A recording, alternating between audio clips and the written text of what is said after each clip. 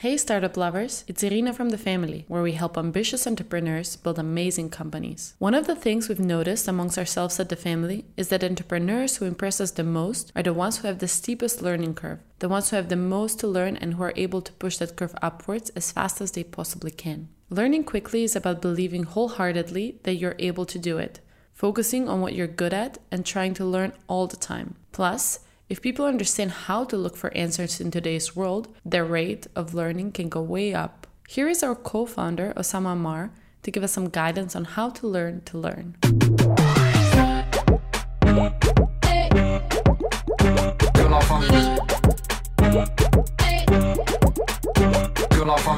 Today we are talking about how to learn to learn.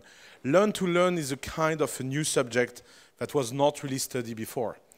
Learning always has been seen as a very natural process. For years and centuries, when people wanted to learn something, they just have to do it. And learning looked like a lot in many aspects to the sport. Sport for many years was done only by children and specialized people. Before, if you tell someone that you are doing some sport, it means two things. It means on one side that you are children, so it's not really important. You have a lot of free time because you are children. Or it means that you are a sportman and you are doing competition, and so you are doing specialized sport. And between these two fields, it was never coming to an idea of someone that he wants to do sport as an amateur. During the last 40 years, the sport industry kind of structured around lot of offering. Everyone now can become a sport people and can do sport in his way. If you see the thousands of ways of doing sport, you sometimes wonder who invented all of them. How can you torture in so many ways so many people? And of course, education looked like a bit like sport. For a very long time, educating, learning something was something you do as a children because you have a lot of time. So learning was seen as not being prepared. We had this opposition for a long time between being an expert and learning something. If you learn something, it means you are not an expert. On the other side, if you are telling people that you if you tell someone that you are old and you are learning something, it means that you are a teacher or a professor. Because learning something after a certain age was seen as something that only teacher, scientists, professor were doing. And then the world changed. And the world changed in three ways. The first one that is very important is that internet made accessible everything we can learn. And I think the real fragmentation in this world are not between the people that are learning something, the people that know something and the people that don't. It's more between the people that know that they can learn anything and the people that don't know that they can learn something if they need it. So, for example, let's say before you will do math if you're a mathematician. There were a natural correlation between who you are as an expert and what you can learn. Why? Because the knowledge was totally inaccessible. We don't imagine how much there is a link, a logical link, between expertise and lack of information. Experts exist because you cannot know what they know with a low price of access. If you can access to what they know at a very low access price, then their expertise doesn't mean that much. Because basically, you can do math even if you are not a mathematician.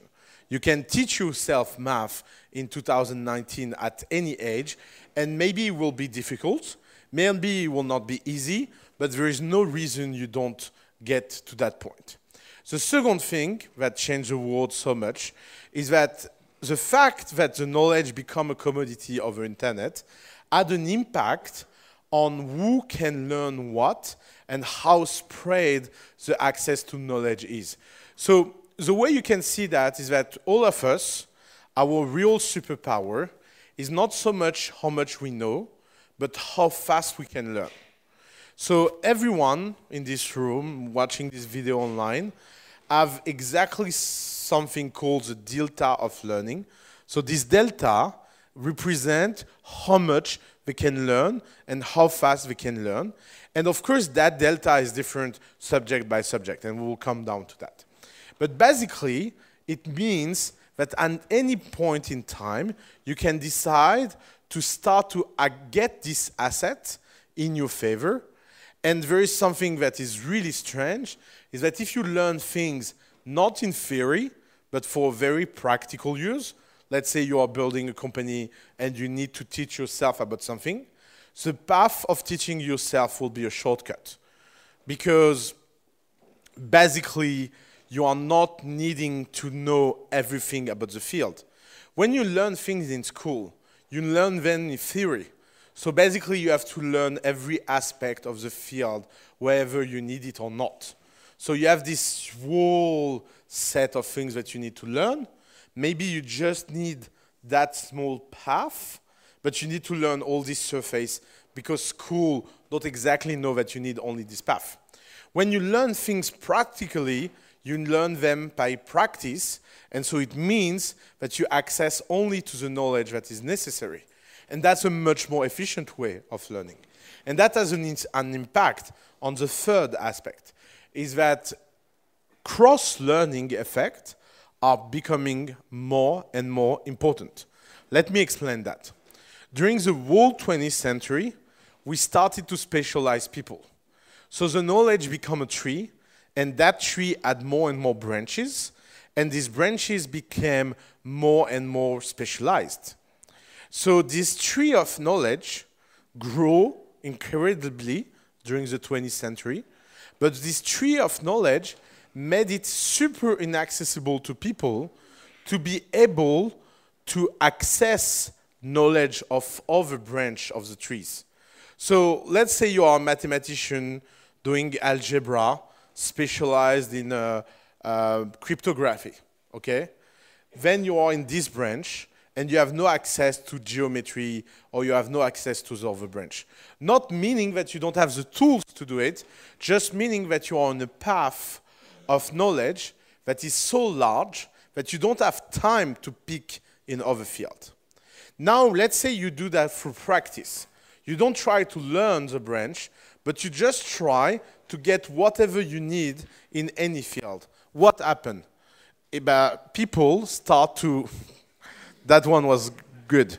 I was thinking of something else.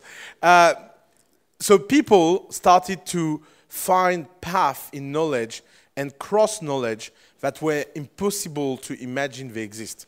I will give you a simple example. Google, when they were built, they needed to build an infrastructure of servers. And they didn't have the money to build the kind of infrastructure that usual web company at that time were building. They started to look about who is able to manage and gather a whole bunch of information and treat it efficiently in any industry. And they realized that there was something doing that super efficiently called the brain. They started to study how the brain works, doing that not as surgeon or cognitive scientists, but as computer science people. They started to be inspired by this paradigm and invented clusters. And that totally revolutionized the way we manage servers and the fact that you don't need to put all the data on a single computer, but you can create distributed systems. Because distributed systems are in your brain supernatural. That's a very concrete example of what happens when you learn something as a non-expert. You don't learn it to know it, you learn it to use it, and you start to use things in other different fields in a new field. Another example, we have a lot of lawyers at the family, and they give us a lot of advice. Sometimes they are a bit contradictory. And one of the things I did in my youth is that I studied a lot cybernetics. So cybernetics is a science of communication and modelizing system. But each time a lawyer speaks to me, I always try to build a cybernetics thing in my head. And so I kind of learn what they say faster than they can teach me, because I have a system to represent the law that no lawyer knows, and that give me insight about things our own lawyer don't understand, that help us as a family achieve a level of legal sophistication that very few companies in the venture world have. So you see that the direct impact between one field, cybernetic, and corporate law, that kind of combine and merge in something that makes sense for everyone else. And so the goal when you learn something is not so much about knowing the thing or evaluating that you know the thing or finding an artificial way that you know that you have milestone. No, it's to learn only things that you can use or you enjoy. So there is basically two reasons in 2019 to learn something. For your pleasure, and measuring pleasure doesn't make sense. If you are happy, just continue. If you are unhappy, just stop. Or because it's useful. So one of the problems is that people think that learning to learn things it works like sport. They can define, like metrics like how many pages they read by hours, There's a lot of people that like to measure things like that. How many things did I learn today? But knowledge doesn't work that way. You can know very few things and have very deep insight. Like you can have a lot of information in your brain and totally be unable to use it. So you need to find a very natural way to process it and accept the fact that most of us are very unequal in our way of processing thought. Some of us are very analytical. Some of us are sensitive-driven. Some of us like to hear things. Some of us like to watch things. Some of us like to read things. Biggest problem we have as a society is that we have a hierarchy of the value of knowledge. So there is few people on this market that decided that school was the highest place to learn anything, even if factually schools are one of the worst places to learn anything. Let's take a very concrete example. What do you think is better for you to learn a language? Hang out in the street and mess up? Or going in school for 7 years trying to get a lesson? For example, I did 7 years of German. Apparently, at that rhythm, I need 100 century to learn German. I know how to say Guten Tag. Streit verboten. I don't even know what it means, but the teacher was telling me that all the time. I think it's like, don't write on the table. Because each time I was drawing on the table, he was saying, Streit verboten. It's verboten. Yeah, I don't even know. Fuck. So that's a very concrete example how much school is a very unnatural place to learn things. The other thing is that we see, and we do that with children, we tell them that there is better way to learn things than others. For example, we tell them that reading book is better than watching movies. A lot of movies has much more to teach you than any books. And there is some books that are better than some movies, but it's not possible to have an absolute scale because learning is not a passive process, it's a very active process. And here starts the biggest confusion of the century. Learning is not about being taught, it's about teaching. Here's the biggest secret of how to learn. If you want to learn something, the best way of doing it is just to teach it. Even small scale. Because teaching it will put you in a position to know everything you understand and everything you don't. Teaching will put you in the shame of being confused. Let's take an example. I did not really understand what scalable means. Each time I try to teach someone what is scalability and failing to make anyone understand what exactly scalability is, it kind of reminds me that I don't really know what scalability is. And I need to face that and restart again and again. Because if someone don't understand something, it's not because he's not a good learner, it's because you are not a good teacher.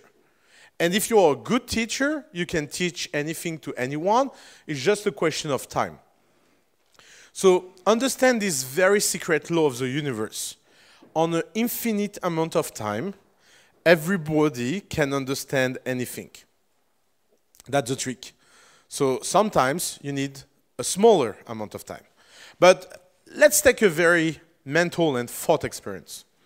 Imagine that I put you in a room, okay, with 3 books, some food and water, and I tell you there is no way you can exit that room unless you solve this very complicated mathematical problem that is solvable. And actually you have everything in the book to find the solution about that. Some of you are going to exit that room in a day.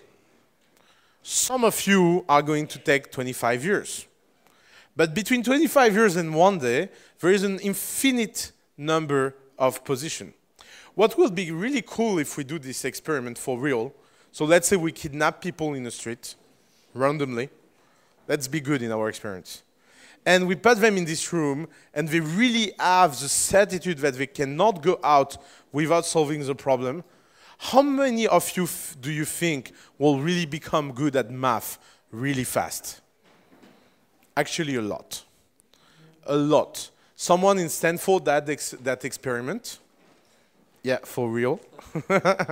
Torturing people, making... So he did another way, took students, put them in a room, and tell them that they don't exit unless they solve, and they have only food and water for a few hours. And people started to solve problems much faster than they were doing in a normal class. Why? Because they were skin in the game. They were basically able to use the deepest effort, the deepest energy they have in themselves, the deepest motivation that help them go against the obstacle. And of course, people underestimate the power of being skin in the game. If you want to be a really good learner, put yourself in a position where you have no other choice than learning something. There is 2 ways of learning things. You enjoy or you need it. If you need it, don't fake needed it. Put yourself in a position where it becomes a life of threat things. And you will see that your brain is able to do things that you will not even realize. The other opposite side of that is when you love something. Some of you are going to love certain fields. We can fall in love with fields the same way that we kind of experience that with person. So basically every field is like a person. If I ask you to imagine any field of knowledge, I think in your mind you can imagine how this person look like. We know how math look like. We know how literature look like. We all can have our, and by the way, it will look like a very different way if we like it or not. And I think representing knowledge as a person can help you know which kind of person you want to hang out with. And if you really like something, if you really enjoy a field, you are going to spend more and more time with it. And it's simple function of growth. More time you spend in a field, more you are going to learn. More you are going to learn, more you are going to compound the kind of knowledge you get access to. What is the real mistake people do all the time? Is that they try to spend time with people they don't like, and that's true in life, and that's true in knowledge. In the multiple things where we don't teach our children well, you know, when you are children, you have a kind of a very natural instinct to who you like and who you don't like. You know, when you are a kid, there is people you enjoy and there is people you don't enjoy. What is the first thing as a parents that we do with any kid? We want that they live in society and they are not way too weird. So we teach them to hide their emotion and to deal with people that are different and they don't like. And so we try to make them a little bit more open. And that's fine as a society. I mean, I'm not telling you to do anything different with kids. I'm just telling you to see what is the downside of that. The downside of that is that we don't teach them how to hire. Because what is hiring someone? Hiring someone is about being paranoid. It's about every single detail about this person that is going to make you off, and you don't want to do that. You want to be really sure that if you hire someone, it's going to be great, and the probability that someone great for someone else is great for you is very low. Same thing when we find a mate or we date or we go on Tinder. Like most of the people on Tinder are not paranoid enough. They will tell you like how many dates people fail and how many times that can have been just avoidable by simple caricatural judgment of the picture. It's easy, but we are not trained to that. Because when we think that way, we think that we are a horrible person. You need to be horrible in the way you learn. You need to be selfish, driven by yourself. You need to only enjoy what makes you compound. And compound is very natural for people that know where they are good at and never try to go to their weaknesses. One of the biggest trouble of the advice you get online around that is that if you want to be a good entrepreneur, you need to be good at everything all the time. I don't know who they are talking about. If you look, most of the great entrepreneurs, they are this kind of bunch weird people that have something really amazing inside them and everything else highly dysfunctional. And most of the time there is a reason why they have something really, really well in their self is because they compound for so much into that, specialize so much, that there is very low chance that they are average about everything else. And think against in school. In school, everything is done to make you average. There is a good reason why average, when it's applied to people, sounds like an insult. If you tell someone that you are average, it means that there is nothing we can connect on. There is nothing we can really build up to. And that's a big problem. Because as a person, as an entrepreneur, as anyone trying to achieve something special, you cannot be average. You need to be special. How do you become special? You become special by compounding in one field more than others. So that comes down to the question of specialization against generalization. Some people always ask me this question, when do I know if I need to be a generalist or a specialist? It's very easy. You know it. Most of the people asking this question is because they don't want to hear the answer. So some of us are really good at specializing. Some of us are really good at being generalist. But everybody dreams to be a generalist. Because everybody that asks this question, wants to be a generalist. Because everybody asking this question in his heart is thinking like, yeah, but it looks so boring to be specialized at something. Is worried about the effect of specialization. But most of the time, it's not boring.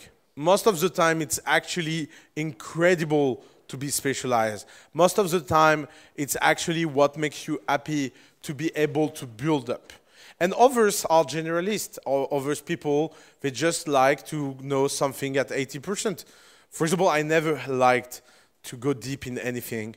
It bored me so much. But I know it. I never tried.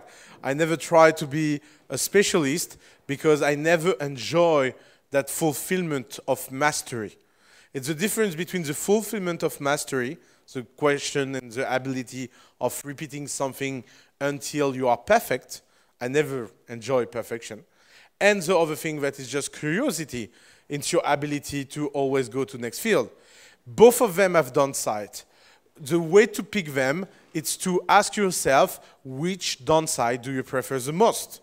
Because some people say, oh, if I'm a generalist, I'm going to get lost. I'm going to do so many different things that there is a point I will never do what is necessary or what I need to do. And that's bad. No, it's not. It's just the downside of being a generalist. And that downside, you need to love it as much as the upside. Because if you don't like the downside of your own decision, then nobody is going to love them for you.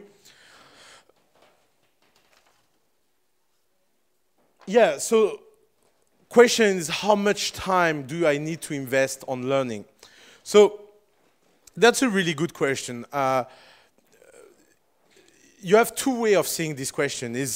Do you need to learn something, or are you doing it as a pure gymnastic thing? So we need to separate learning as a necessity from learning as a sport. Learning as a necessity is very uncommon. There is only few moments in your life when you need to learn as a necessity.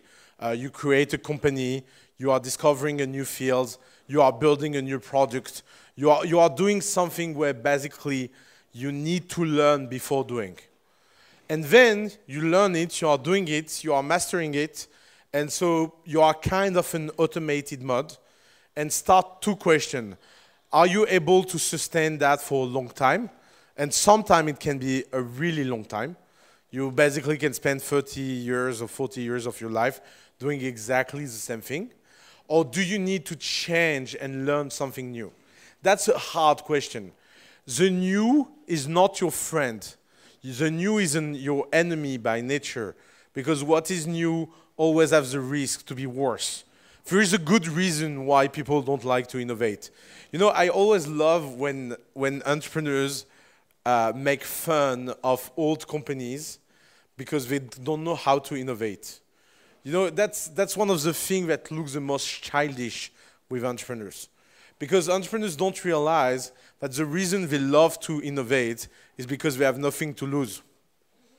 Like, if they were making $1 billion a year in profit, are they going to be that innovative?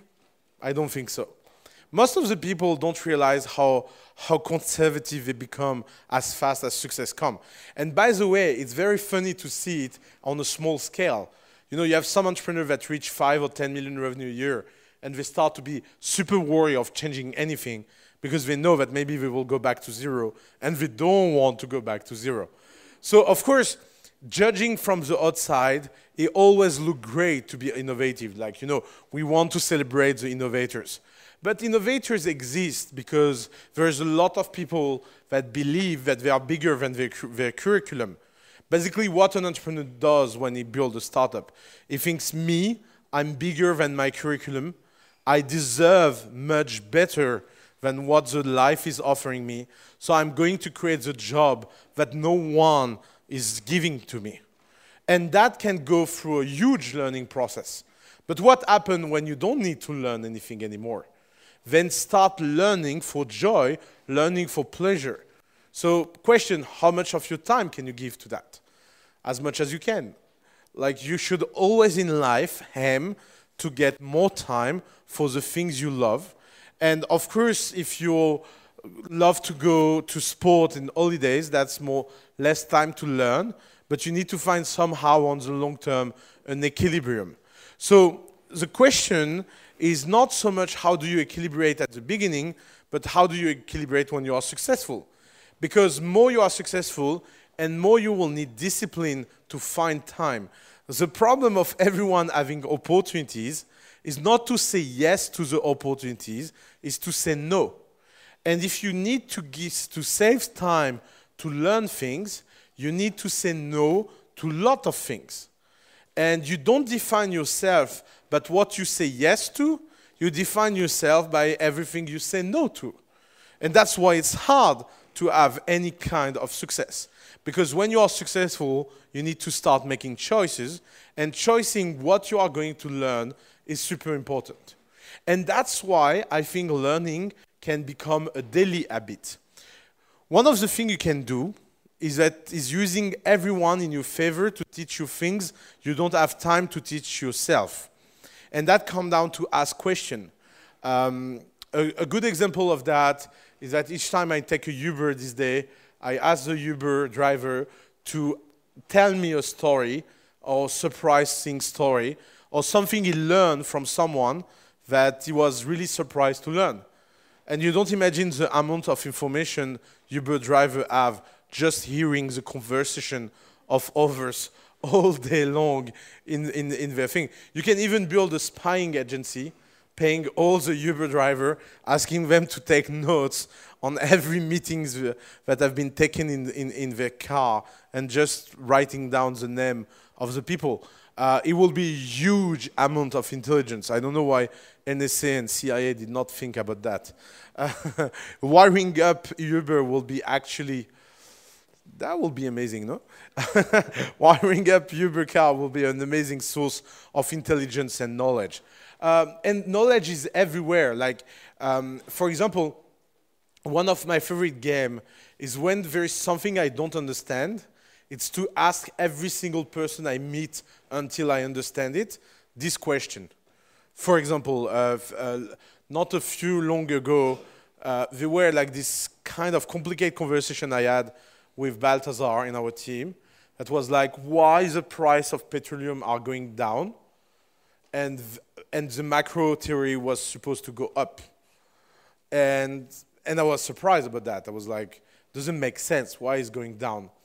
And so for a few weeks, every person I met, I asked this question. You know what happened when you do that? Is that a lot of people don't have a clue about why. And you know what do? They think about it and give you an answer. And most of the answers are wrong, but that's fine. Because if you have enough of them, you start to build a collective truth. Because if you ask enough people the same question, everyone that doesn't know about what they are talking about, giving you answer, help you kind of calibrate where the truth is. And you can do that on lot of things. So learning is a mindset, especially in 2019. Information is with peers. Information is with online. You have a ton of classes.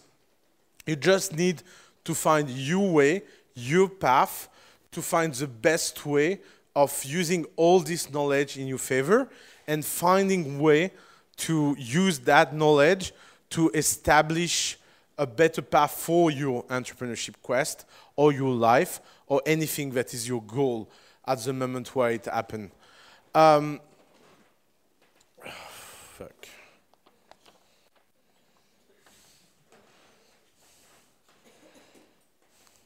Il y a un trou dans le verre. tiens, prends ce verre. Il y a de l'eau partout sur le truc, désolé.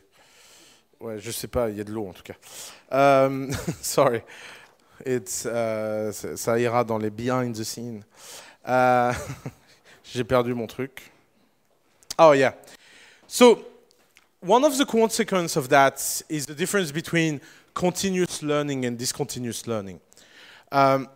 What I call continuous learning and discontinuous learning are the things that you can learn because you already have the theoretical background, and the thing that you cannot learn because you don't have the theoretical background yet.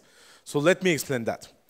Basically, people think that learning something depends about what people teach them. But actually, there is something called learning reception. It's your ability to process the information that is sent to you in a way that is useful for you because you have the kind of right tools to understand them. The basic thing that we all learn to do in school is to read and count. And they are kind of the two build blocks that we do all our learning around. Counting and reading are very fundamental skills. Two problems to that. First, we don't understand that learning to read and learning to count is a continuous process. There is no, like, why do we learn that when we are 6 years old and then we are like, oh, it's done? No, it's not done, actually. You can do it all the time. You can find better way to read and better way to count. And there is other fundamental blocks. So one of the things that is kind of tough is to acquire new fundamental blocks during your life. So one way of doing that is to just study famous theory. That's my personal hack. So let me explain that. In every field, there is always a theory that is more famous than every other theory. Let's take an example. Everybody here, E equal MC2. You know, everybody know that in physics is kind of badass because it's famous. Everybody knows, I don't know, let's say habeas corpus. Everybody heard about that. You're not British, but do you know what habeas corpus is? It's a fundamental right of freedom, no? Okay, so a French example will be, everybody heard about les droits fondamentaux. Okay, that's pretty famous. Or private property. Everybody heard about that. So private property is a very famous theory in law. It's kind of a principle that everybody share. Everybody heard about infinite numbers. Yeah? Did you know? Works? Help me to know what is mainstream. Okay. Can someone give me a very famous chemistry law that is kind of mainstream? Lavoisier law. Did you heard that when you were in college? No? Rien ne se perd, rien ne se crée, tout se transforme. Yeah, you see, you know that law. But that law has very profound implication in chemistry. So basically, you can learn fundamental blocks just by knowing what is behind any famous theory. It's one of the perfect way to learn as many blocks as possible. We call them as a family mental models, is that they help you process the information in a way that this kind of field processes the information. And there is something you can do to be smarter that is very impressive, is to learn as many mental models as possible. So, for example, if you pick a new language to learn, language are great mental models. Try to pick a language that is in a new family. So, for example, if you know French, learn English, and if you know English and French, learn Danish. It's a good example. If you learn Spanish, then go and learn Japanese, because you are going to learn new mental models. When you learn a language, you also learn how to think in this language. And language are not equal in their way of thinking things. For example, Russians struggle with optimism and private property much more than any other people on earth. It's because in their language, there is really, really hard time to define the possession of things. In Russian, possession of things is always indirectly defined. So, like if you are Russian, you don't feel in your language that you own things. It's as simple as that. So if you are a Russian and you want to do business, the first thing you should do is to learn English. On the opposite side, English is only about property and possession. Like if you look how English language is built, is to make you capitalist. Did you ever notice that in English, it's so easier to write a website to sell something that in French? Did you ever notice that? Like anyone that is a copywriter in French, trying to apply copywriting selling points in French, struggle. Why? Because the French language is anti-merchant. The mental model of everything in French is to avoid selling anything to anyone. It's a language that has been built to not being used in commerce, because French was deeply against commerce. We killed all our Protestants and keep the Catholic. That day we killed the business in France at La Saint-Barthélemy. It's a good example of how culture has an impact on history and how history has an impact on business. As an entrepreneur, your job is to go out of mental model. And the only way to do that is this continuous learning. Is that there is a moment in your life where you should pause and learn something totally new without having any usefulness of that or any other project that changing the way your brain is wired. And more you do that, more the diversity of your brain will be and your wires, and more you will be able to have very, very powerful thoughts. Because it has been proven again and again and again, is that each time you open a new mental model in your brain, it's like putting a windows in a house. Light come in stronger.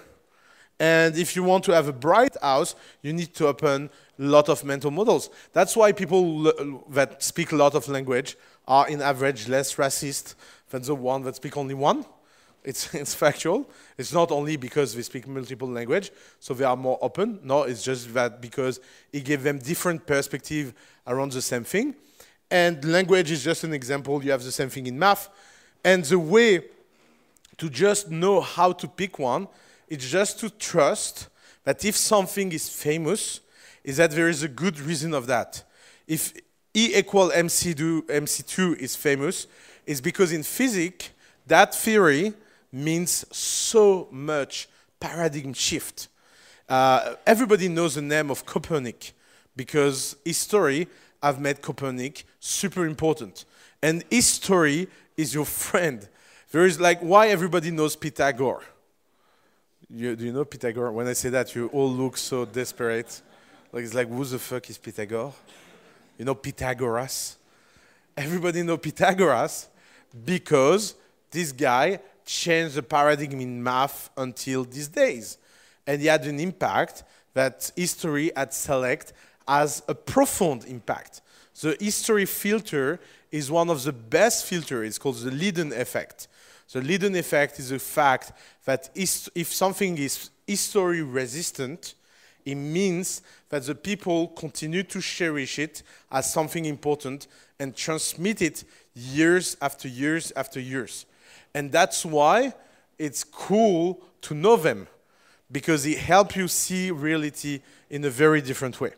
So I don't know what is the right rhythm of doing that. For example, at the family, we love these mental model things. We do it every month. We try to take 1 day or 2 days to learn something in a new field, like, I don't know, biology, evolution, accounting, astrophysics, whatever. And he helps us think so much about the startup because he helps us having very, very different mental model.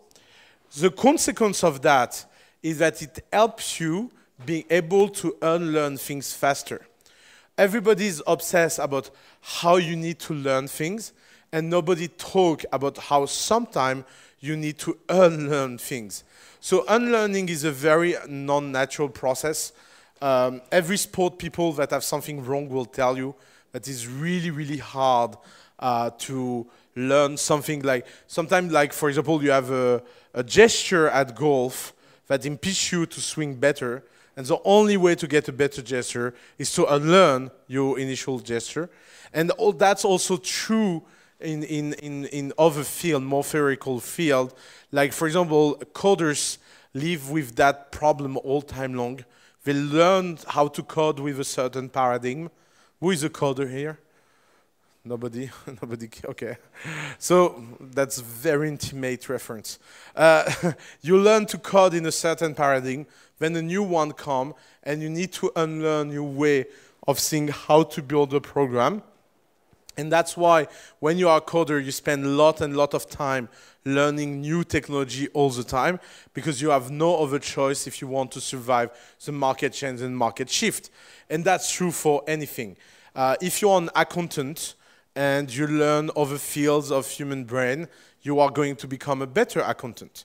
If you are a lawyer, if you are a freelance, if you are a designer, if you are a CEO, if you are HR, whatever you are, each time you will learn to see the world with the eyes of another field, you are going to do better, and that will help you unlearn what is not necessary in your field.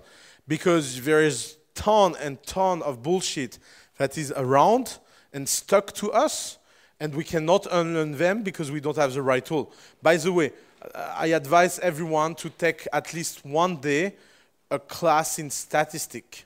Statistics is the best filter tool of anything in life. It helps you unlearn so many things. There's so many things that you think are true because people in your field think that they are true, but they are actually untrue because statistics show you that it's just a question of randomness, and we are all fooled by randomness. And that's an example of one field that you learn in a discontinuous way that is going to impact you in everything you see. Another one is finance. Like, every entrepreneur should take a finance class at some moment. Finance helps think any business decision in a way that is absolutely different than any other way, and help you make much better decision. Because finance helps you represent everything as an investment and a return on investment, and that's an amazing paradigm to know if you are doing something right or not. I will finish on 2 things. So, one of the reasons people don't like to learn things, it's because they have what we call limited believing. It's the idea that you believe something that impedes you of achieving your true potential. there is a lot of truth behind that, but there is also a problem with that. It's to believe that there is certain things that you cannot learn because you limit yourself, instead of believing that there is certain things you cannot learn because you cannot do. So, I don't know what is a part of biology in our ability to learn, but you see it with very, very small children all the time, is that our brain is not wired the same way, and there is nothing to go against the way our brain is wired. So some of us, for example, I learned that recently, is that our brain wire up us in optimist or pessimist way. So some of us have an optimist brain, and some of us have a pessimist brain. There is a very good TED conference that you can watch on that, called Optimist Bias vs. Pessimist Bias. You know, the funny thing is that this person discovered that if you send certain electricity voltage to a certain part of the brain, you can transform an optimist in pessimist and a pessimist in optimist. So basically it means that someone on this earth can take my brain and transform me in a pessimist one. I think I have a huge optimist bias. I'm doing startups. So if you are not hugely optimist doing startup, you don't. But people will be like, okay, so why don't we do that? Why don't we not brain in an optimist way everyone? You know, a lot of time, if something exists in nature, is because this equilibrium was necessary to our evolution. And there is a very good reason for optimists to be surrounded by pessimists. And there is a very good reason for pessimists to work with optimism. There is also fields where being an optimist is super dangerous. For example, let me give you this fucked up data. If you have an optimist brain and you become a fireman, your chance of dying are 200 times higher. Because you see the fire and you don't evaluate it correctly because you're optimist. If you do that with a startup, you lose a bit of money. If you do that with a fire, you lose your life. So you see, there is good reason to have some pessimist people. Let's say you are run a nuclear factory and you are highly optimist. There is high chance it's going to end bad. So, of course, that doctor kind of say that we need to look in certain profession if we need to be pessimist or optimist, and not let optimist people go in pessimist one and the vice versa. And I like that because it reminds me that if that is true for optimists, it's true for a lot of things. There is a lot of mystery about how our brain is built and set up. But refusing the naturality of our brain is very dangerous. The question is that, of course, brains are highly diverse and dispersed. There is different kind of brain all over the world. There is even a high chance theory that every brain is unique because it's quantum, and that there is so much quantum allocation in your brain that it's like your DNA or your fingerprint. Your brain is really unique. And that's an incredible evolution feature because it means that everyone on Earth can have a very singular contribution. But your job is to become intimate with your brain. And there is a lot of contradictory message to that. A lot of people are trying to find hacks and tips to learn faster when actually some of them only works with you. So one good way of doing that is just experimenting everything. But just learn to listen to yourself and trust yourself. It's super important. Learning to learn is not so much about increasing the number of pages you read or becoming deeper or more specialized or anything like that. It's just about enjoying the process in a much more continuous way, and that comes down to practice and nothing else. Thank you very much.